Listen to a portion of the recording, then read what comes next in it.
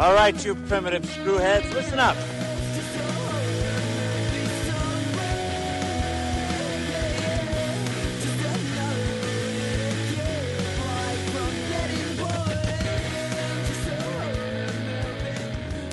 Hello again, and welcome to Primitive Screwheads Talk Horror Movies. I am Screwhead Dan. And I'm Andrew.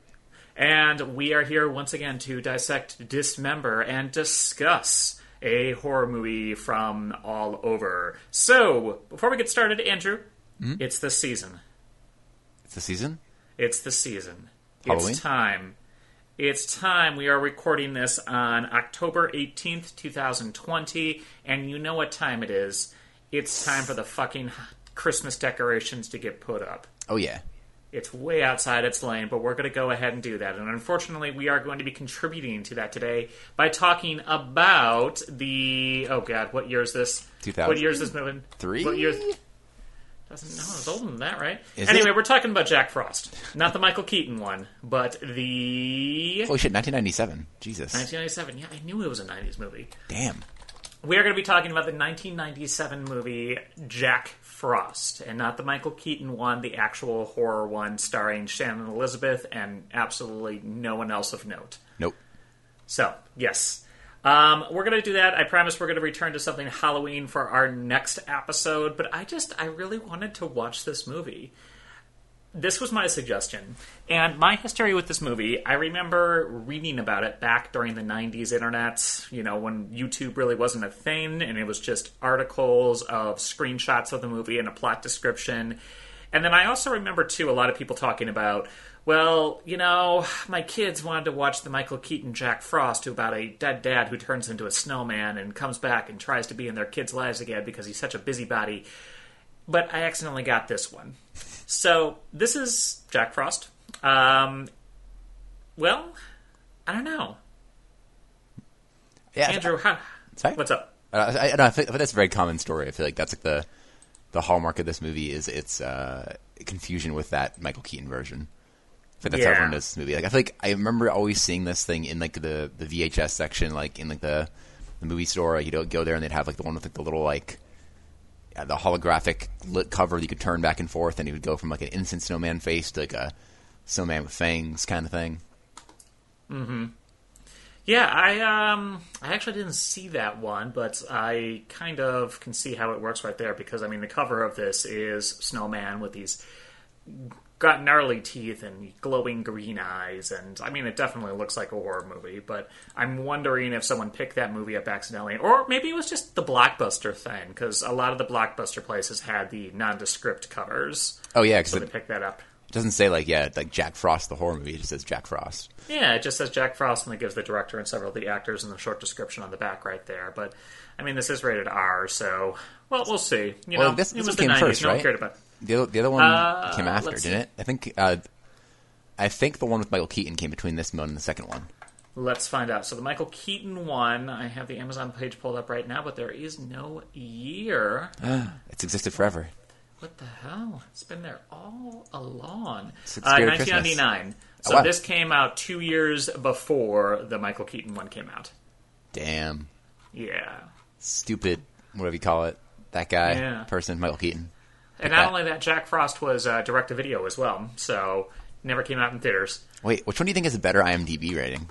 I don't know. Let's go find that out right now. All right. All right, you go to the horror one. I will go to the Michael Keaton one. See. Oh, 1998 IMDb says for the Michael Keaton one. All right. Oh, okay. We're gonna say it at the same time. Okay. All right. 3, 2, 1. 4.6. 5.4. Damn. All right. Just wait. Okay. 1 point more. Now let's go see what Rotten Tomatoes has to say, because I feel like, even though I don't trust them, I still feel like they have different scores. Let's see. Because I feel like this Jack Frost is a more enjoyable movie. I don't know. I've never seen the Michael Keaton one. What? Oh, God. All right. So Jack Frost, the horror movie, has a 7% tomato meter and a 31% audience score. Okay. And let's see. Jack Frost, Michael Keaton has 19% tomato meter and 39% audience score. So the audience believes roughly the same thing. It's the critics that apparently thought that Michael Keaton's performance was a tour de force. Mm-hmm. So Gotcha. Oh man, I will admit the snowman in Michael Keaton's version looks like an actual snowman, so that's helpful. Yeah, definitely. This Jack Frost, the one we're going to be talking about today, is obviously a very low-budget direct-to-video release, and it is hilariously bad with how much they had to strain for the special effects. And they use every single trick in the book. They use cutaways, they use models that you only see from the back, they see occasional just like sock puppet-like things. It's really just weird. So anyway, do you want to get started with our Jack Frost? Sounds good to me. All right, so how does this movie start off?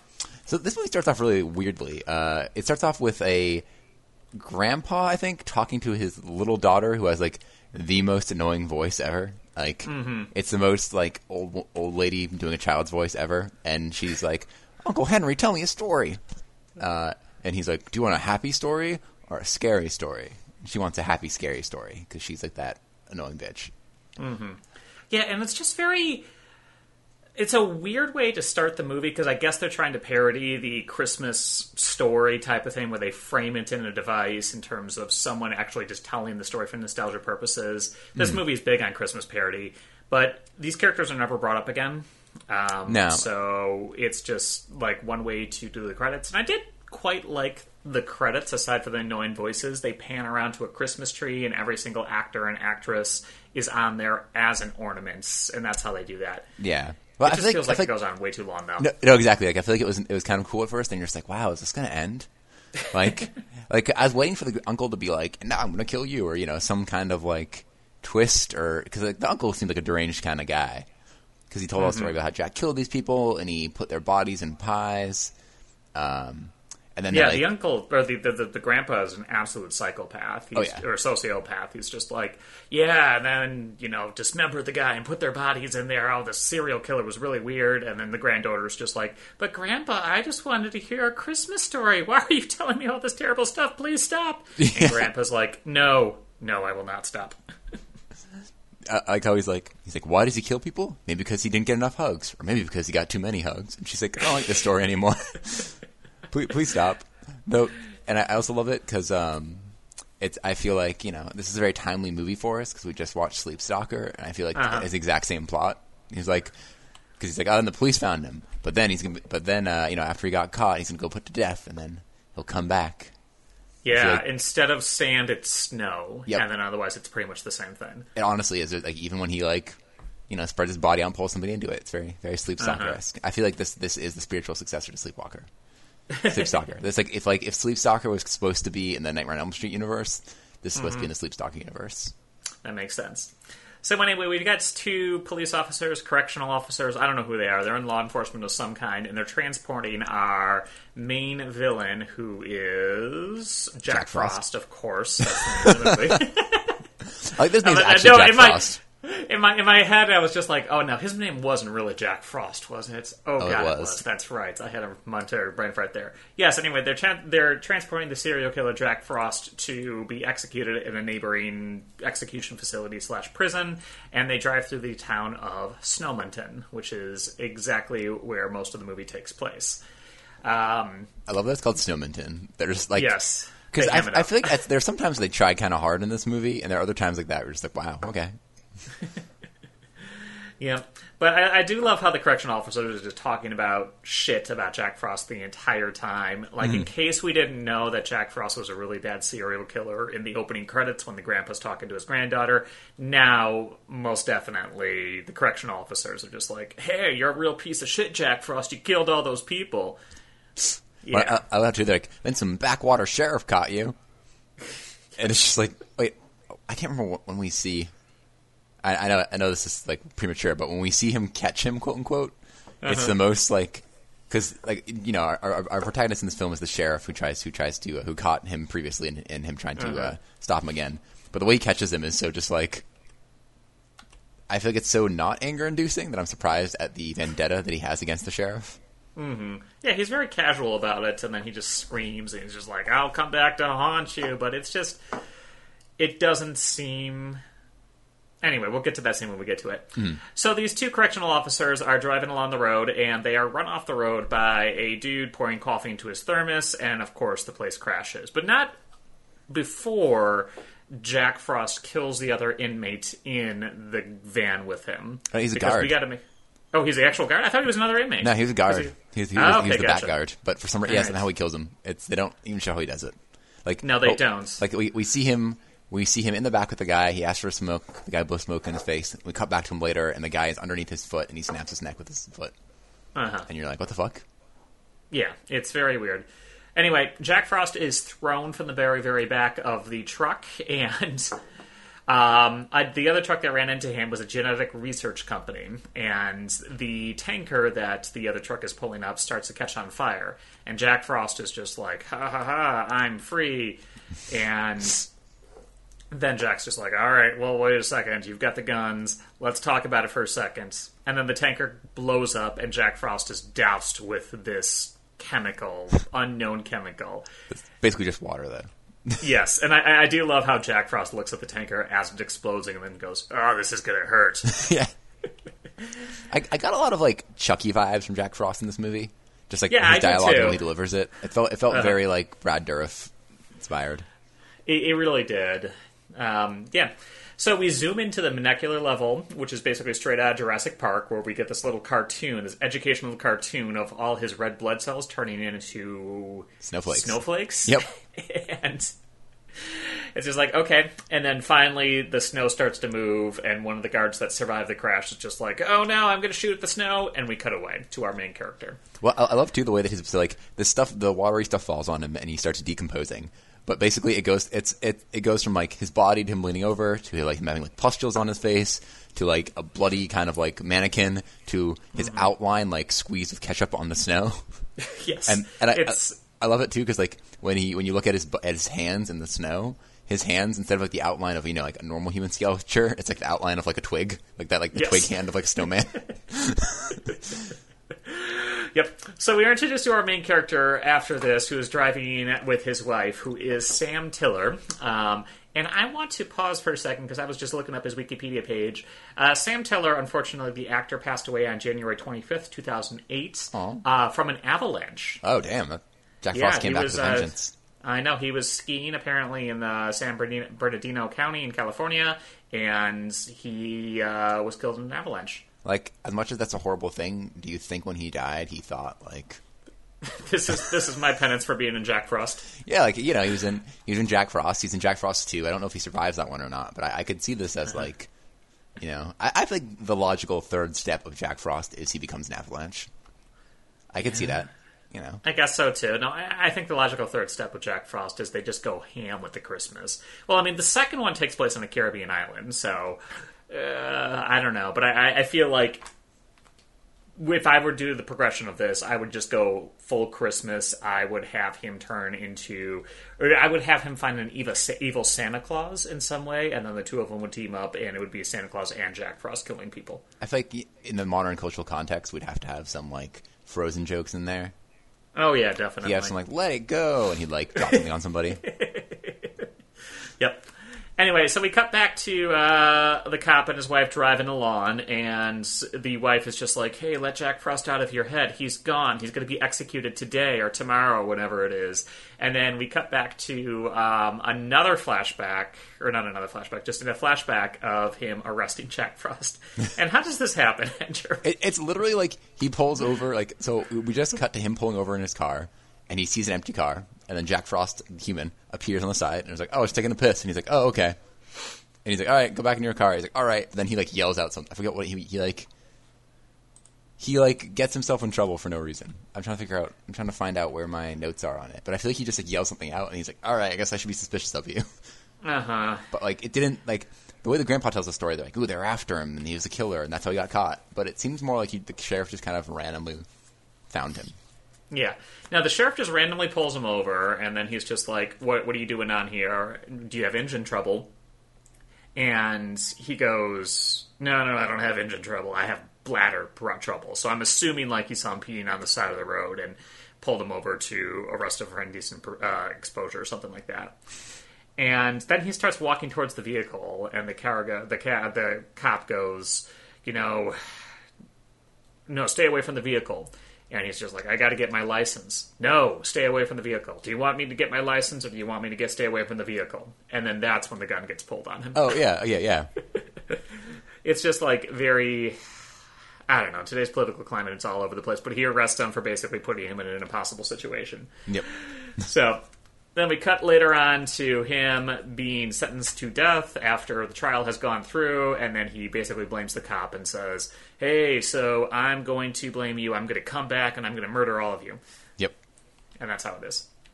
And stumbles across the scene of the truck running on over in the thing, and he sees exactly Jack Frost has escaped.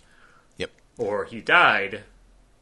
The car crashed, but he died somehow. Yeah, I think at this point he doesn't know that it was Jack Frost, does he? No. No. It's weird when they drive by. So the kid's really fucking weird, and he's like, "Oh, look at this morbid scene! Holy shit!" But he says like, "Touch my finger, touch my knee. Praise the Lord, it wasn't me." Like again, the sleep stalker. I'm just like, "What the fuck? Who says this shit? Is this a thing? Is this a thing I don't understand?" Horror movies and bad kid actors. Can you name a more dynamic duo? You're right. Yes. It has to occur. Mm-hmm. Yep. So we are at the breakfast scene. What happens there? Oh, okay. This is so fucking weird. All right, so it's the morning, and the sheriff's getting ready to go leave, and his son gives him literally just like a fucking like plastic bag full of oats. We find out later, but at the time they don't tell you what it is. He's like, "Look, I made you breakfast," and he just has like a spoonful of this black shit, and the dad it's so doesn't disgusting. want it. He's like, "Here, put in this plastic bag, and I'll eat it later."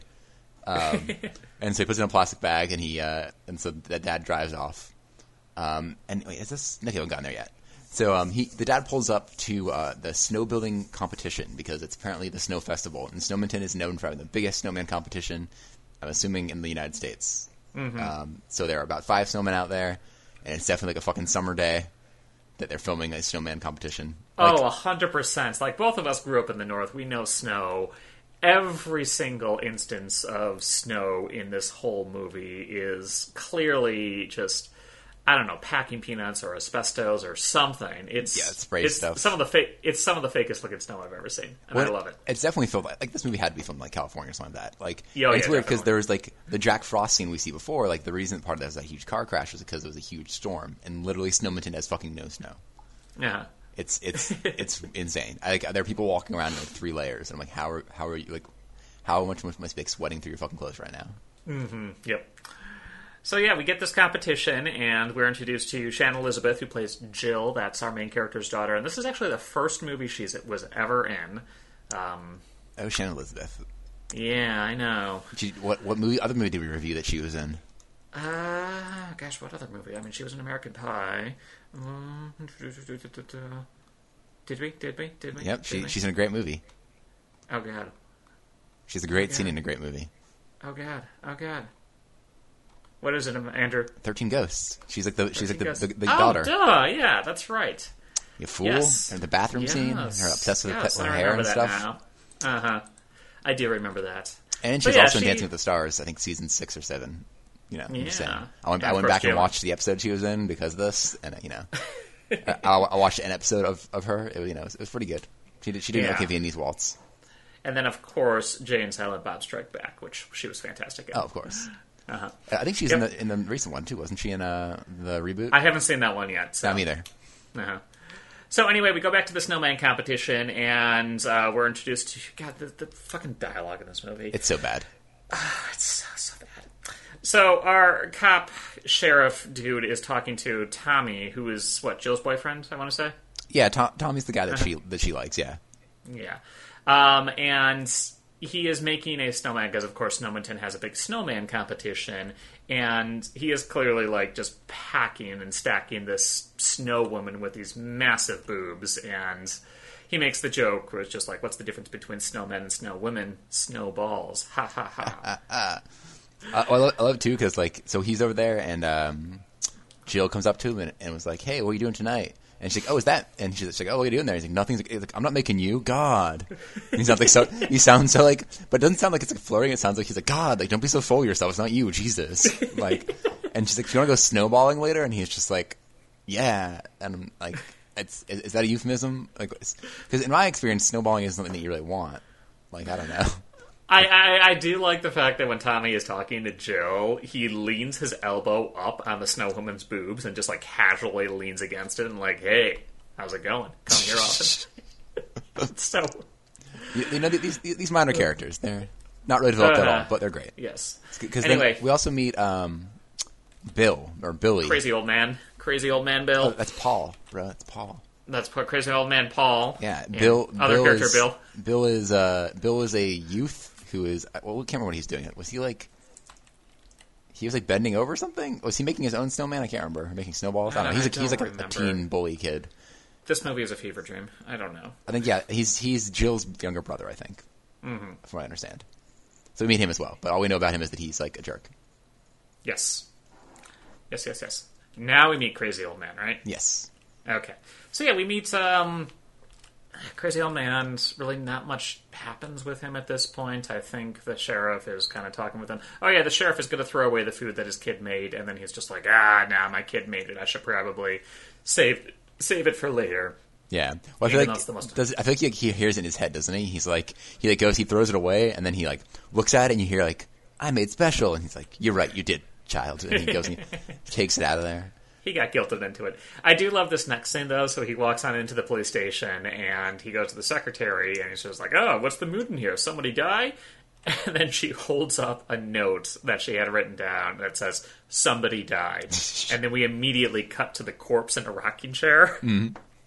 And I love this scene. So this old dude, the very first victim of the movie, is just a complete frozen corpse, and he's just rocking slowly back and forth. And the way the camera is currently panned is we don't see the lower half of this rocking chair. We only see his head, and that's about it. And they're talking back and forth. They're like, oh, what could have done this? You know, oh, we got to keep this under wraps. This is the first murder in someone did ever, honestly. It's been a while. There's no blood. It's so weird. The sheriff goes, Sam, stop rocking the chair. He's like, sorry. The chair stops rocking. It's so good. Oh, yep.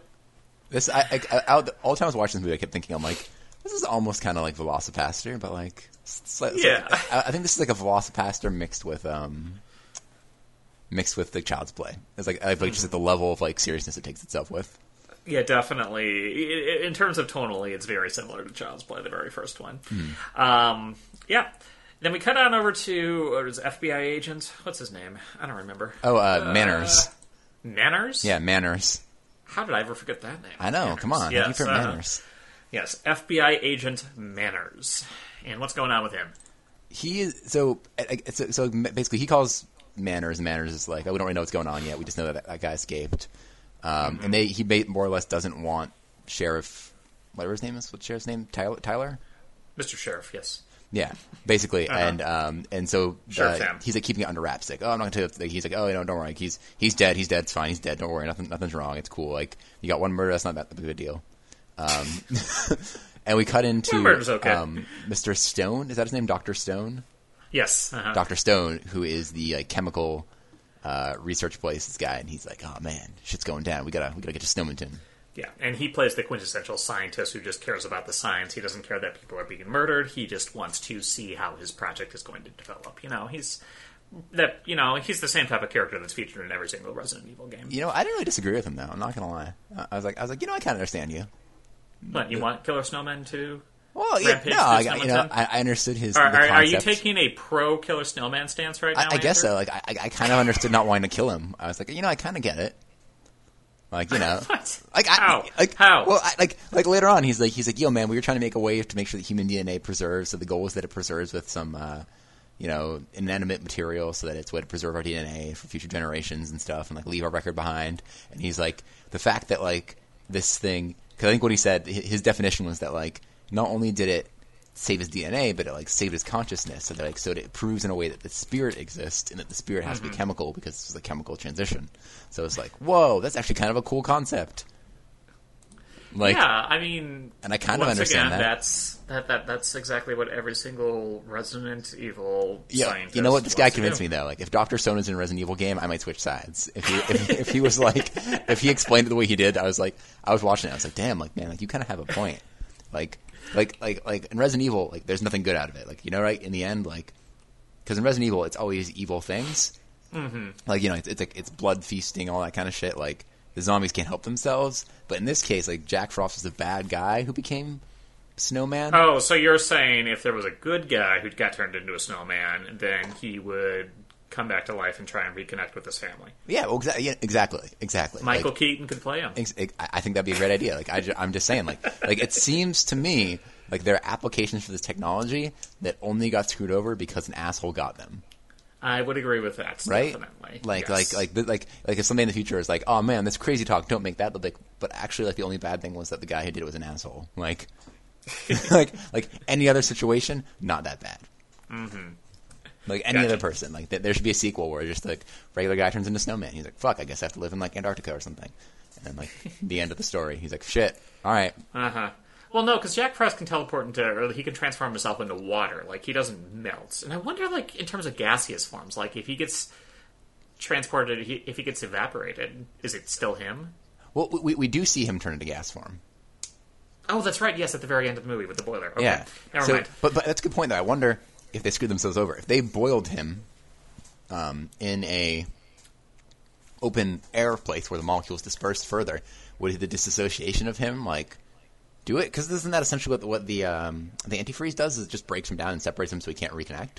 So if you were to steam him out in the open air where his molecules had spread out, would he be able to reconnect himself? Yeah, that could be some real Return of the Living Dead shit right there, where it just makes the situation worse by burning it. Yeah. Or by dispersing it. Anyway, so we basically get another scene where the sheriff's wife and the sheriff's kid find a snowman outside their home that was not there before. It's fucking huge. Yes, and that's just set up for later. But we kind of get also introduced to all of our characters at the police station. And we have the secretary who doesn't care anything about making phone calls and adjusting her hair. Mm-hmm. And the dumb but faithful deputy who is just absolutely lovable. Anyway, and that's pretty much it from what I remember. Yeah, that's about it. Yeah, the sheriff is just like, hey, don't worry about the murder. Don't worry, I'm sure it's just a one-time thing. We'll figure it out. Yeah, and then so then back at the house, the mom comes home and the kid again is fucking making other food, and I feel like this kid might be might have like a. I think this is the theme in our movies, but I feel like this kid might just be written so poorly that it just seems like he has something going on because she comes in and he just goes, "I made special," and he holds up like a coconut covered snowman cookie. And he's definitely a dumb kid. He is so stupid. He really is. And she's like, you just made a huge fucking mess again. Thanks, kid. Like, wow, I just cleaned up your fucking, like, chocolate oat shit from before, and now I have to make up this mess. Like, thanks. She's like, go fucking outside, and, like, go outside and like, make a snowman, and I'll, like, clean this up. And he's like, woo, and runs outside. Yep. And I love it, because it shows him out there, and he's fucking using, like, a snowman puppet as a reference for what a snowman looks like. Yes. He's like, he's got this little mitten on, and he's just wearing it, and he's just like, where's the nose go? Oh, that's right there. And he's carves the mouth with his hand. He's really into carving the mouth with his hand. Yep. He spends so much time on that fucking mouth. Yes. But what happens while he's doing that? So he's doing that, and then a couple of the neighborhood bullies come on over, and they start making fun of him. And he's just like, hey, this is my snowman, blah, blah, blah, blah, blah. And the bullies just continue to shit talk him over and over and over again. But then the main character turns his head, and the snowman... Wow, God, how does this even happen? I'm watching the scene right now, and I'm not even 100% sure. What? Somehow, the snowman whacks one of the kids, throws him on a sled. The sled moves towards one of the bullies, who's lying on the ground at this point, and decapitates the boy. Well, so what happens is... basically the kids are coming over and they're like, oh fuck it, he's like, this is the prime location for our sweet sledding spot, and the kid's like, this is literally my fucking lawn. He's like, get the fuck out of here. So what happens is like they push him out of the way, and one kid goes to run, so he runs with his sled. It's like those old classic like wood slat sleds with like the metal things, Story, and Rosebud sled. He jumps on it, and then the snowman punches another kid, and that kid falls down in front of the sled the other kid already jumped on. So the other kid was already in motion. Gotcha. So the snowman didn't cause the kid to move; he just caused the kid to fall, and that was the bully Billy from earlier. Yes. So I love this because then the kids are just like, holy moly, so-and-so killed Billy. Oh my god. Holy moly, Ryan killed Billy. That's the exact line. Yep, I wrote that down too. Oh, yep. And I like his head just like flies. Like this somehow this sled that's like 2 inches off the ground like completely cuts through his head in like one clean swipe. Oh, and it's such a bad looking mannequin head too. It's so funny. Well, I love the use of Christmas music in this movie because then it like cuts to the dramatic scene of them like mourning the loss of the child and like all the parents there. And I think it's like that little Drummer Boy song playing. Yes, and then they're just like, oh, Billy just had a birthday too. Like they're hammering it up. It's great. I love too because he's like, it was Ryan killed him. Ryan did this. Billy's dad said like that, and he's like, Billy's 2 feet taller than Ryan. He couldn't have beat him if he wanted to. And you hear somebody in the background be like, heh, not anymore. You ain't. Like, yes, and I do love how the sheriff is just like, well, yes, your son is dead, and yes, my son was there, but I have to believe my son, and my son said he was killed by a snowman, so I'm gonna believe that a snowman did it. But other kids saw it though. Like I don't understand. Like also like even if you didn't see it, you'd be like, yo guys, that snowman went from having no arms to having big fucking like half-foot thick arms. Like where did those come from? Yep. Good stuff. So we kind of cut back over to the sheriff's house, and he is still haunted by the past of Jack Frost, and he's looking through all of the paperwork that Jack Frost had sent him that basically said, I will find a way to come back and, get my revenge. It's so... Yep. There's a noise at the door. Sheriff grabs his gun. It's a very tense scene, and then goes on over, and he opens up the door, and it's the neighborhood crazy dude who is holding salt pellets, and he's just like, "Hey, you need some salt?" He's not the crazy dude. He owns the hardware store. He's delivering them salt that they ordered. He gets a little bit crazy later. Like he sees a murdering snowman, He seemed like he was the crazy old guy. He's the working average Joe. He's Paul. God. His name's Paul, and he's great. So what's going on with Billy's mom and dad? So back at home, we learned that Billy's dad is an asshole. We already kind of knew that from before. Basically, like, he's there, and his wife, I think they're trying to get him to go to church, and he's like, the Lord forsook this house so long ago. And she's like, oh man, like, don't you think you should try to, celebrate Christmas still? We know that Billy's dead, but like, let's still try to make the best we can. Like, our daughter is still here. And he's like, fuck this. He's like, make my, I think he like even says, like, make me my scarf. Like, I'm gonna go get wood. And he goes outside my scarf. to go get wood, because one needs wood. And he goes outside and he just like sits on this giant stump with an axe behind him, and it's just like, you can tell he's really sad, right? He's he's grieving his son. His son died. Yeah. So he pulls out a pipe, starts smoking a little bit, and as he smokes, he hears a voice ask him for a smoke, just like something that happened earlier in the film. And for some reason, he doesn't seem to be like, wow, this giant fucking snowman appeared in my lawn. I feel like in a lot of these movies, these things happen where people are like, there's just this innocent mannequin over here, but it's like, you didn't have a mannequin/snowman there before, right? So wouldn't you be curious as to how that got there? Like, you live in the fucking woods, man. Like, you would know if there's a fucking snowman outside your house.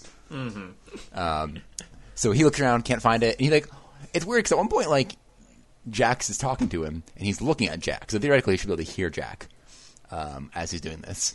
But I don't know. And he like walks around the snowman as Jack's still talking to him, like walking around, like, where's this coming from? Yes. And he walks around, and then as he comes back to Jack's front, Jack is like, God, man, I only asked you for a smoke. And he has grabbed the axe. So the guy grabs the axe to run at Jack with, and Jack catches it in a hand, in his giant like mitten hands, and then shoves the axe like hilt first down the guy's throat. Yes. Oh, it's some massive strength. It's just like, you know what, fuck it, we're just going to go to the hilt first. And not only does he do that, but it doesn't like there's no like physical damage on the guy at all. It doesn't rip up his throat, doesn't anything, just like right down there. Yep. Guy's esophagus is clean. So then we get to my favorite kill in the entire movie, where we cut back to his wife, and she's sitting down, getting a cup of tea, and she's just really, really solemn and sad, and she wants it to be Christmas. So she sees the lights turn on, and she's like, "Oh, Jack, thank you so much for turning those lights on. I understand you're upset about our dead son, but I'm just happy that the lights came on." And then they turn back off again. And she goes to look a little bit closer, and she sees that they're unplugged, and then she reaches for the plug, and then Jack pulls the plug back, and she kind of backs up into Jack. And I do like when she grabs the plug, she stands back up, and then she uncurls her hand, and it's revealed that she's got a clump of snow in her hand. Like, it's... You couldn't see that, lady? So Jack basically comes from behind her and wraps her and completely ties her up with all the Christmas lights, and then takes an ornament, sticks her in her mouth, and then just slams her into the ornament box over and over again. And I love this shot of her face going into the ornament box. Like, it's very clearly a rubber dummy, but it's... the way her head and hair jiggle back and forth is just, it's so hilarious. I thought there's like this weird like circus music playing in the background, like kind of like Gremlins, kind of like happy music. Like, I don't know, it's very hokey and like intentionally. Yes. Anyway, she gets strung up on the Christmas tree, and Salt Guy, who crazy not crazy, agree to disagree, comes on in, and he's just like, "Hey, I got the salt for you. Oh my God, killer snowman, time to go." And he runs away. And you know, I was surprised. I thought Salt would be like a big part of the story, given that Salt keeps coming up. Mm-hmm. I thought they were going to be like, "Oh man, Salt, that'll do it. He won't be able to keep his form if he's covered in salt." Yeah, but nope. Like salt's never used against him. I'm like, wow. It is not. No, we're going to go with antifreeze instead. Yep. Yeah. So Sheriff comes on in next time, and obviously he's just like, "Hey, what's going on with this lady? It looks like she's dead too." And I just love.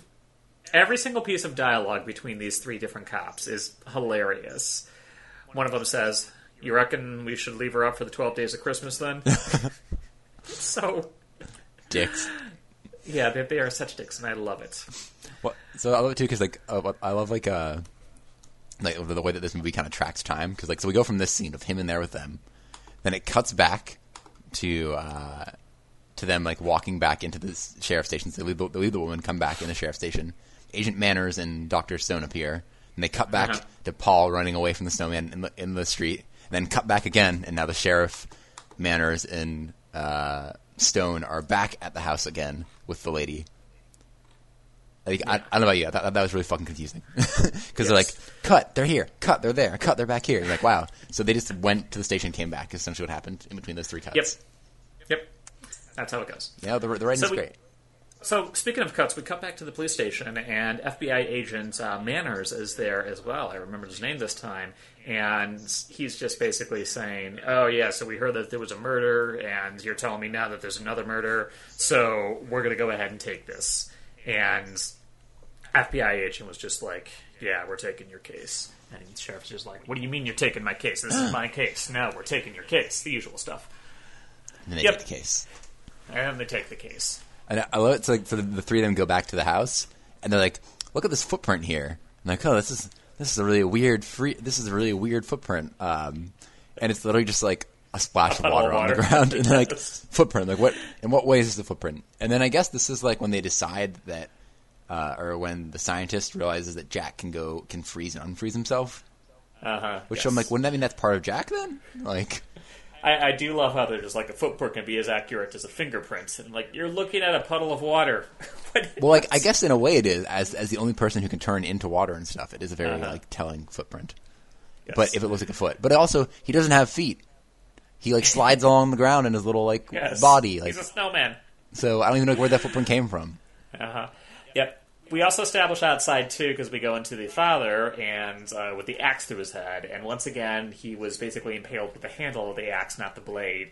So we established that, whatever force it took to kill this man, it must have been extremely strong. Your murderer is stronger than any possible human. Mm-hmm. Whoever did this is an animal is the exact phrase. So, yep. So the sheriff just goes, "Yeah, it's probably aliens or something." He makes a comment about tractor beams and being pulled out, and... Anyway, we go over to the snowman competition. Yeah. And at the snowman competition, they're basically announcing, so like because of this, Manners and them, they're like, "All right, guys, we need to like have a curfew and shit because this is like not good." But it's like the Christmas festival, so we have to have that too. Even though that's there's some murder on the loose. No killer snowman's gonna stop me from having a snowman festival. No, man, no. That COVID, we learned that you just can't stop people from enjoying the things they like. No, nothing will stop them. Yes. So they're there, and the father or the priest guy is there because they're holding this kind of event at their church. It looks like. So he's turned on the boiler, and so everyone's inside, and the sheriff goes up to welcome everybody, and they hear some screaming outside. It's like, oh shit, what's going on? So they go outside, and Paul, Dan's crazy man, is out there destroying snowmen. And at first, when I first saw that, I thought people were turning into snowmen because I thought like one of them looked kind of like Paul, and I was like, "Oh shit, he got turned into a snowman." And I was like, oh, never mind, that's him there destroying the snowman. But Paul's freaking out, and Agent Manners really just comes up and punches him right in the face and like knocks him out. Yep. And I was like, "There you go, man. Sorry, you're kind of crazy." Way to go, Manners. Yep. And so that happens, and so the sheriff sends Deputy Chris because he's like, "All right, Paul's going insane. Let's make sure he's all right." Like Deputy Chris, he's one of the deputies. Go and find out what happened at Paul's place. So he hops in his cruiser and heads down. And on his way down, he sees a snowman with a stop sign in the middle of the road. Yes. And like I don't get it. Did Jack follow Paul all the way to his house and then all the way back? And was on his way back when he saw the cop, or like what was he doing in the middle of the road there, outside of town? Oh, he was just fucking around with him, I guess. We needed a good scene. So anyway, he goes to the back and grabs his shovel to knock the snowman over, and he sees that the snowman has melted into an absolute puddle. So he's just like, all right, this is weird, and then he puts the shovel back in the trunk, and then Jack Frost is in the driver's seat. And once again, like, this movie, the Jack Frost animatronic or model is terrible looking. It's so bad. So every single time you see this snowman, and he barely moves at all. Like, literally all that happens is they kind of just slide his head over to the left, and that's his movements. It's so bad. But Jack turns on the car and puts it in reverse, and our deputy is run over. Yep. I feel like I love it, too, because, like, in this movie, like, they want to stay on budget so much, they never show, like, half of these deaths. So we never see him get run over. We never see his body later. He just backs up the car, and we assume that he's dead. Yes. Even though he's like, literally, like, it's not like the deputy was like, far enough away where Jack Frost could have revved up and gotten some speed to hit him with. He just like backs up, and I guess the guy just doesn't move out of the way, or just like put his hands on the car and like jump up or something. Like just gets taken out. It's great. Yep. So there's this one weird scene where they fix the sink. I didn't understand that. I didn't understand that either. So basically the sink is broken. Maybe like they were trying to set up a scare where she gets splashed with water, and we're meant to think, oh, maybe it's Jack Frost that she got splashed with. But no, it's literally just the sink is broken, she gets splashed with it, and one of the other deputies says, hey, let me fix that. You shouldn't walk around with a broken sink. And that's the entire scene. Wait, wasn't that? I thought that was the sheriff, no? Oh, no, that was the deputy, right, that was the deputy. Yeah, that was the deputy. Was that implying romance between them? Was that the will they, won't possibly? They? Like, oh, man. I kind of got that vibe, too, but, I mean, they don't do anything with it, so... But is that the deputy he likes, the Duncy deputy who likes the secretary, though? Yeah, it is. So I don't know. That was a weird scene. I didn't know what was going on. Like, I didn't know if they were implying that he made his way into the house, or if it was just supposed to be so cold that the pipes were freezing, like... Possibly. Well, yeah, actually, it might just be to show that he's there, actually. Yeah, because we're just like, hey, we don't want to forget about him. Well, because for the next Speaking of romance, scene, though. Yeah. Yep. Speaking of romance, we see Jill and her new main squeeze, and they sneak back into the house, and she's just like, oh, does she know her parents are dead at this point? That's a great question. I don't think so. But, I mean, like, the police found him and everything, so I'm assuming... But they haven't found her, though. They don't know where she is. Oh, that's right, yeah, because she's been out and about. Anyway, she sneaks back into their house, and this is another great scene, too, where she basically teases him with, just, hey, let's warm up and take our clothes off and everything like that, and then she does this very, very slow strip tease, and then before she takes her shirt off, she's just like, nope, I'm going to take a bath, you go warm up something. Whoa. Dan, you're ignoring everything that just happened. I'm just okay, then what just happened? You described it as a very slow strip tease. The strip tease was not very slow. They were both disrobing at a pretty good rate, but they were wearing so many fucking layers of clothing that it took like 10 minutes. It was literally she took off a jacket, he takes off a jacket, she takes off a sweater, he takes off a sweater. They were wearing like 8 different layers. It was forever. Listen, man, I was getting to that. Oh. Shannon is very slow at the beginning, and then they go into rapid off over and over and over. I'm watching the scene right now. It's so good. It does remind me of just growing up in the North and having like a million different layers. Oh yeah, no, it's exactly what you said. You go outside and play in the snow and shit. You come back and you just like, all right, let's offload everything. Yep. Anyway, she doesn't fully disrobe. He doesn't fully disrobe because she's just like, I'm going to go take a shower. And he's just like, oh man, I wanted to get some. Well, no, she's like, you need to like give me like fucking a fire and alcohol. Is that what she says? Yeah, booze and fire or something like that. So she does that. She goes upstairs to take a bath. She goes upstairs to comb her hair for an hour. Is actually what she does. Yes. So he goes on into the freezer and gets some ice for the wine I think they're drinking. Yeah, absolutely. Or champagne maybe. Does it pop? It does not pop. But anyway, so I do like it because he opens the freezer and there's a carrot and coal in there, so it's like we obviously know it's Jack Frost, and he just picks around at it. Like the whole freezer is just completely covered in this ice. It's that's not Jack Frost though. I think that was a red herring. Well, I mean, there isn't a carrot in there. There's like a carrot that actually looks just like his nose. Well, there is a carrot in there, but then he's outside because he throws a snowball at them outside. Oh, I thought he was just moving back and forth to fuck with them because obviously he can teleport. Yeah, I forgot. Sorry, yeah. Right. Snow powers grant you that power. I forgot. So he goes ahead. He tosses the ice in the champagne, and once again we get a slow zoom in on the champagne/wine, implying that it might be Jack Frost, but a snowball does hit the window.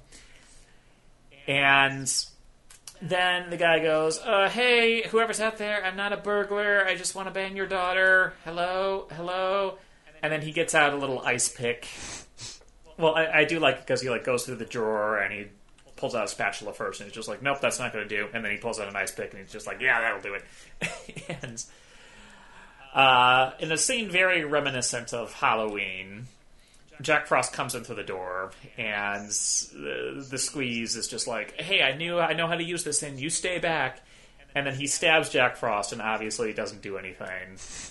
And Jack Frost starts making these baseball puns over and over and over again, starts tossing icicles at this guy. And the guy is impaled by an icicle through the door, just like Michael Myers with the knife in Halloween. Mm-hmm. I love it just because he just shoots him out of his hand. He shoots it's like Iron Man, but with icicles, and I think the first one goes through his shoulder, and the next one cuts right through his head. I feel like he should use that power more in this movie. I feel like shooting out icicles. It also then I have to wonder, is he shooting out parts of himself? Do you think does he have a finite existence? Because again, much like Sleep Stalker, it seems like his conservation of mass isn't really there. Sometimes he has a bunch of water making him up. Sometimes he has little water. I kind of got the impression he could just take snow from wherever and then add it to his own body. He does have a finite amount, but he can replenish it whenever he wants. Okay. Yep. Yeah. So what happens next? Yeah. So and the whole time this is going on, literally, there's it's kind of a prolonged encounter. There's some back and forth between them. He stabs him. He throws ice at him. He's screaming and stuff.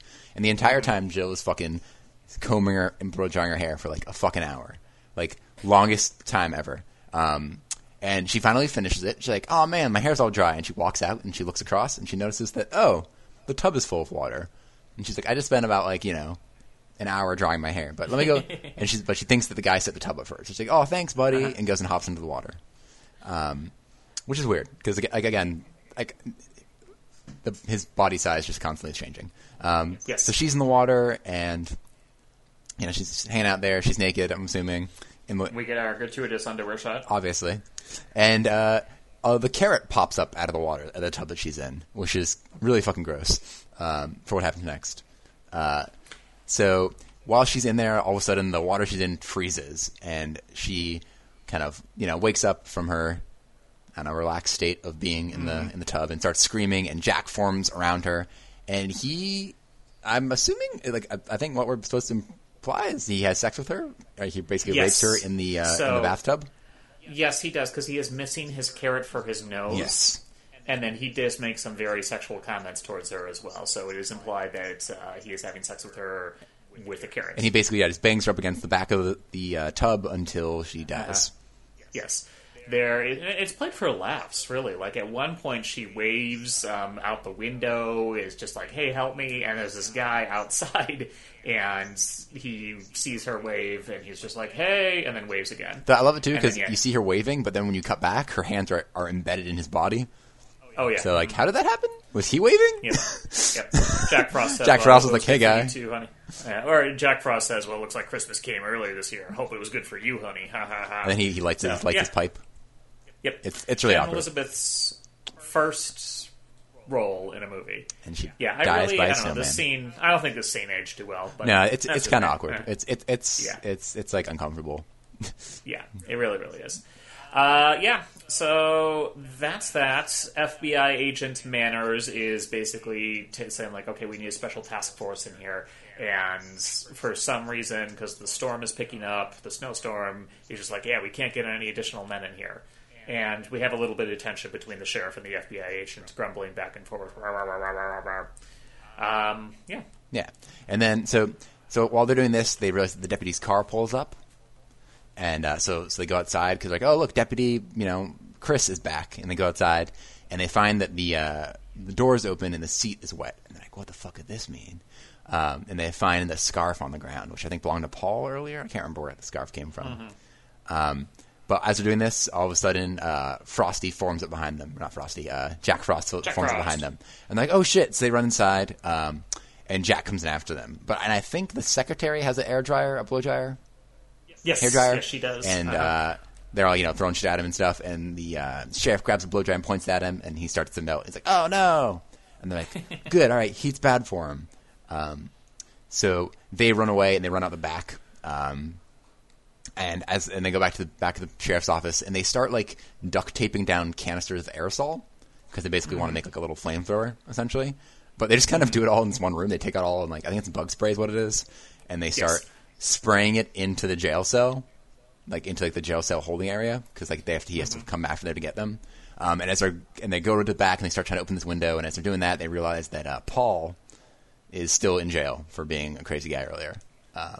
So the sheriff runs over to let him out, and as he does, Frosty starts coming through, melting himself underneath the door to make his way in after them. And I love it. It's not only that, too, that Paul in the jail cell, but also, too, the window that was locked. That was their only way to escape. And the key is at the door where Frosty's currently breaking through. Yes, I forgot that, yes. Yeah. And I love it, too, because this is, I think, the only time we actually see snow in the movie. Well, actually, there's 2 times. Because at this point, the sheriff goes to pick up the keys, because the keys are in the door on the other side of the hallway from the window they need to exit. So he goes to get them, and he drops them in the puddle that's forming. And as he grabs them, Frosty grabs his leg.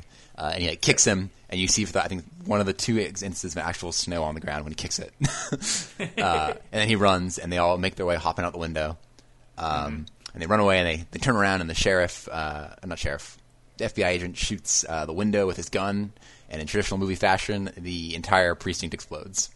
Oh, yes, most definitely. And the second time we see snow is when we see bits of Frosty, I think. Because they're like, oh man, we did it. I think too when the Christmas tree lady grabbed the extension cord, that looked like pretty realistic. That's true. Snow too. Yeah, I think that's part of the three snow times. Yes. Anyway, so we got our big explosion, but of course Frosty reforms himself back together from the wreckage. Bum, bum, bum. And I do like this one scene. He is completely dismembered and at an angle, so his head is basically at his waist. And then he goes, hey, look, I'm a Picasso. And then every single person in the entire town just kind of turns their head towards their shoulder and looks at him. It's pretty funny. Well, I love it, too, because they're like, oh, my God. And then he's like, it's going to take him a little while to reform himself. We have to go plan. And I'm just thinking to myself, I'm just like, why would he need to reform into the shape of a snowman? Like they act as if he needs to form back into that shape, and it's like he doesn't though. Like, and he collects all his coal and stuff and his carrot nose, and I'm like, those aren't actually a part of you. Like, those are added to you later, bro. You don't need to pick that shit up. Yeah, but he needs that iconic image. Yep, we get our scene after the sheriff and the FBI and the scientist run away, where the scientist is just like, yeah, listen, what we're doing here is for, a greater good. Yeah, it was terrible that Jack got the actual, chemical, but we're doing this for the right reasons, blah, blah, blah, blah, blah. And they have this whole back and forth argument saying, we should kill Frosty. And the scientist is like, no, we shouldn't kill Frosty. We should study Frosty. Blah, blah, blah, blah, blah. Yeah. So, anyway. Well, and he even makes points. Like, I don't know if we can kill him. It's like, maybe he can't be killed. So we have to like find a way to contain him. So, it clearly this guy's on the right. Because he knows you couldn't kill him the way they wanted to kill him. So I think the Doctor is the OG. And he's like, he's great. And his idea that the soul is a chemical is really cool. Mm-hmm. I'm into that. Yeah.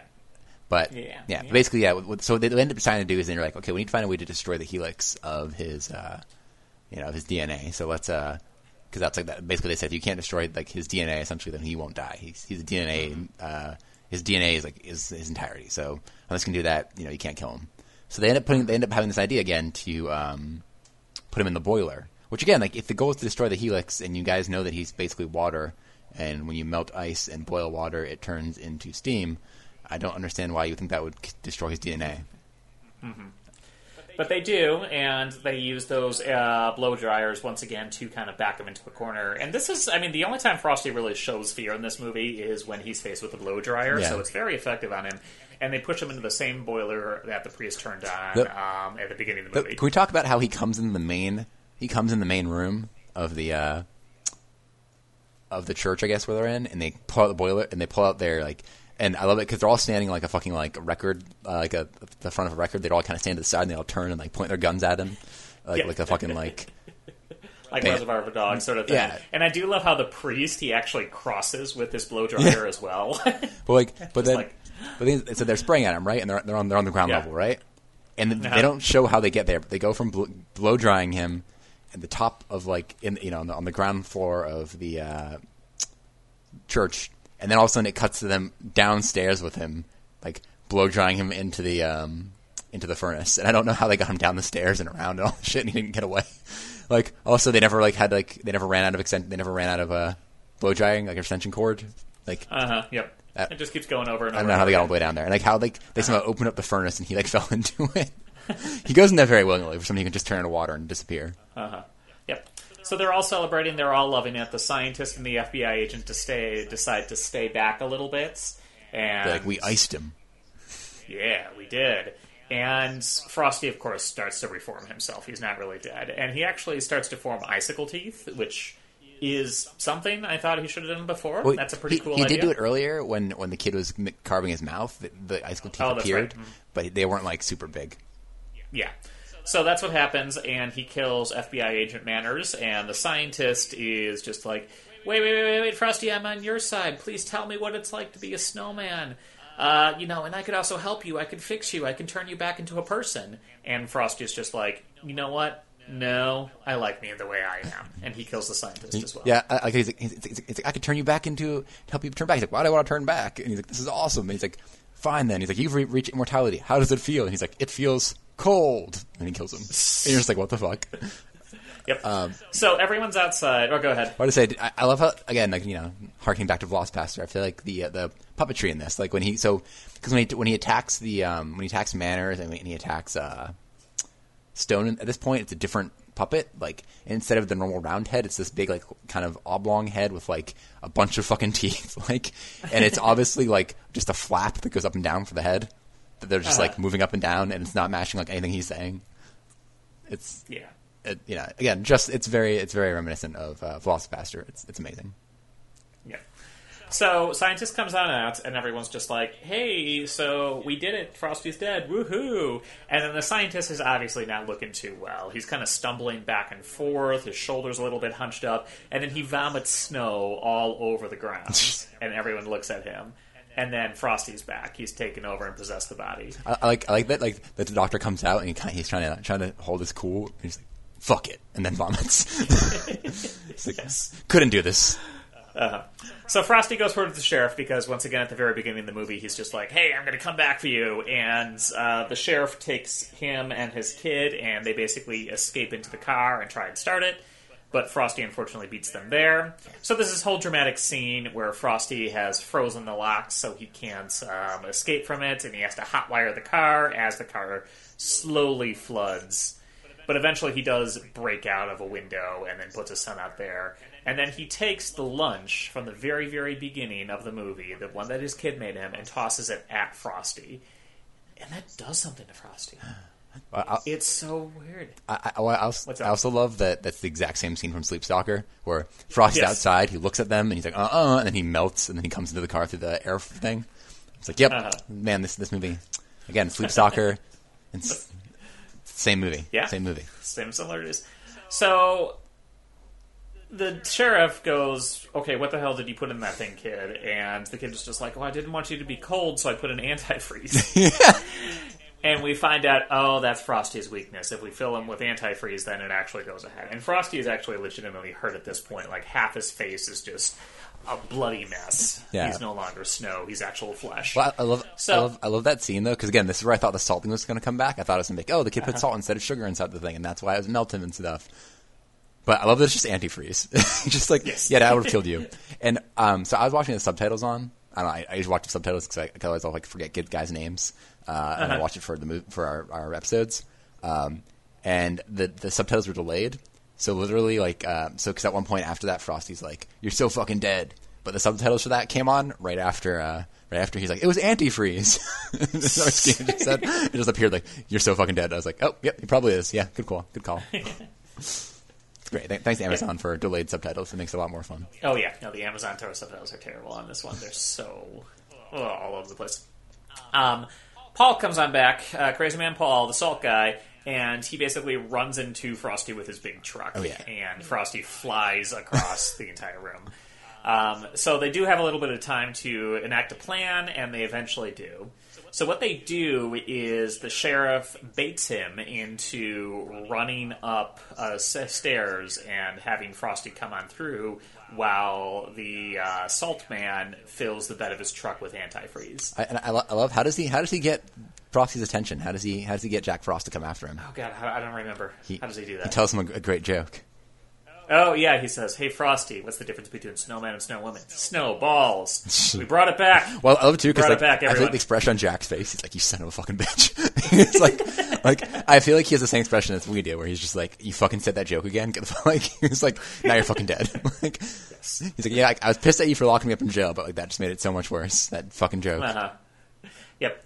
So the sheriff goes back up to the top floor, and he corners the sheriff, and they have their big thing. He does stab the sheriff with a little bit of an icicle as he's toying with him before he kills him.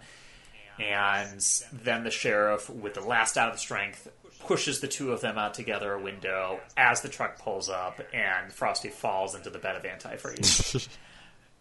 And Frosty slowly decays, and once again, it's like very, very clearly we get a shot of the sheriff, then we get a shot of the reaction, then we get a shot of Frosty, and every single time it's a different model over and over and over again until it's completely dissolved. Although an arm on Frosty did fall to the wayside of the bed of the truck, and the kid picks it up, and he's just like, "Hey, look!" And we get one last scare where Frosty wraps his hand around the kid, but then they basically just put him in the antifreeze. They're just like, "All right, let's take care of this shit," and then he's fine. Oh, the mom's like it's dunks him. Mom's like, "All right, fuck it," tosses him in there. Yes, it's so nonchalant. No, it's such like a weird it's like a jump scare that even their characters like, yeah, that's not really that bad. Like that's Yeah. we're not worried about that. Yes, it's that. So they battle up the antifreeze. I thought they just put it and- back in the same bottles that it was in. So like they literally just return Yes. like I don't know how they even do this. They just return all the antifreeze back into the bottles they got it from. Oh yeah, that antifreeze was splashing all over the place. But anyway, they do that, and then they bury all of this in the grave as the FBI agents come on up. And he's like, "So what do we tell the FBI?" We tell them it's too late. We've already taken care of it. And that's it. And the credits roll. Yep. Well, then underground, all of a sudden, the bottles of antifreeze start bubbling. I'm like, ooh, Yes. sequel And we're bait. back to the sequel. I know. And that is the 1997 not Michael Keaton movie, Jack Frost. So, Andrew, what do you think of Jack Frost? I loved it. I'm not gonna lie. Oh, yeah. It's a fantastic movie. Like, it is pure 90s horror cheese, but like low-budget 90s horror cheese. They didn't take it seriously at all. And it's a hilarious movie. I love it. Yeah, like, I think it's that nice line of like they wanted to like have some moments, like they want it to be slightly coherent, like coherent enough that you're not like angry at it, but also like obviously a joke. Yeah. Like I think that Yeah, definitely. they rode that line like really nicely. I think. Yeah. No, the only scene that really doesn't land, the two scenes, honestly, that really don't land for me are, one, the Shannon Elizabeth bathtub scene, and two, the second snowball joke at the very, very end of the movie. Everything else is just like, I was laughing throughout this whole movie. I loved it. Yeah, no, I agree. I think, I haven't watched the second one yet, but I'm not sure if it'll be as good. I feel like the second one, they probably, like, from what I've seen about it, it looks like they kind of go over the top and trying to make... Not that this movie wasn't in your face with its jokes, or that it wasn't aware of them. It just felt more innocent about it. It felt like at one point they may have been kind of like, this could be kind of like a fun concept to take seriously, and then they kind of go on joke. But it seems like the second one's just all joke. So I have seen the second movie. It's been a long, long time since I saw it. Do you want me to spoil one aspect for you? Like I know that there's children. I know that. Yes, that's what exactly what I was going to do. They have little snowball children, and the snowball children are some of the main killers. Perfect. It's so bad. So it's like Gremlins, but he's already wet. So yes. Okay, I love this. So if I look at the IMDb page for this movie, at the very, very bottom, you know how not IMDb, on Wikipedia, they always have like the categories of like, you know, 7th generation video game consoles or Back to the Future movies, and they have that little section. Yeah. Well, they have a section for Jack Frost, and they have characters, Jack Frost Marvel, film, and then they list off all the Jack Frost movies. So you see Jack Frost 1964, Jack Frost 1997, Jack Frost 1998, Jack Frost 2, Revenge of the Mutant Killer Snowman, The Santa Claus 3, Rise of the Guardians. Oh yeah, because there's a Jack Frost in that, Martin Sheen. I forgot about that. Yeah. Mm-hmm. Or not Martin Sheen, what's his name? I think he's a Sheen. I can't remember what his name is, though. But yeah. Don't know. Is this your favorite Jack Frost film? I mean, it's basically the only Jack Frost film I've ever seen. I have not seen the Santa Claus 3. What about the little puppet one? The little blue guy. The little blue... Like Frosty? No, Jack Frost. Frosty the Snowman? Like Jack Frost, the not Frost the Snowman. He's a little blue guy, and he goes around, and there's the Kubla Khan, and he treats... Oh, the 79 one, the TV special? Yeah. Did not see Dude, that I used to love No. that thing back in the day. That was my jam. No. Listen, I was a Frosty the Snowman kid. Really? I never understood Frosty.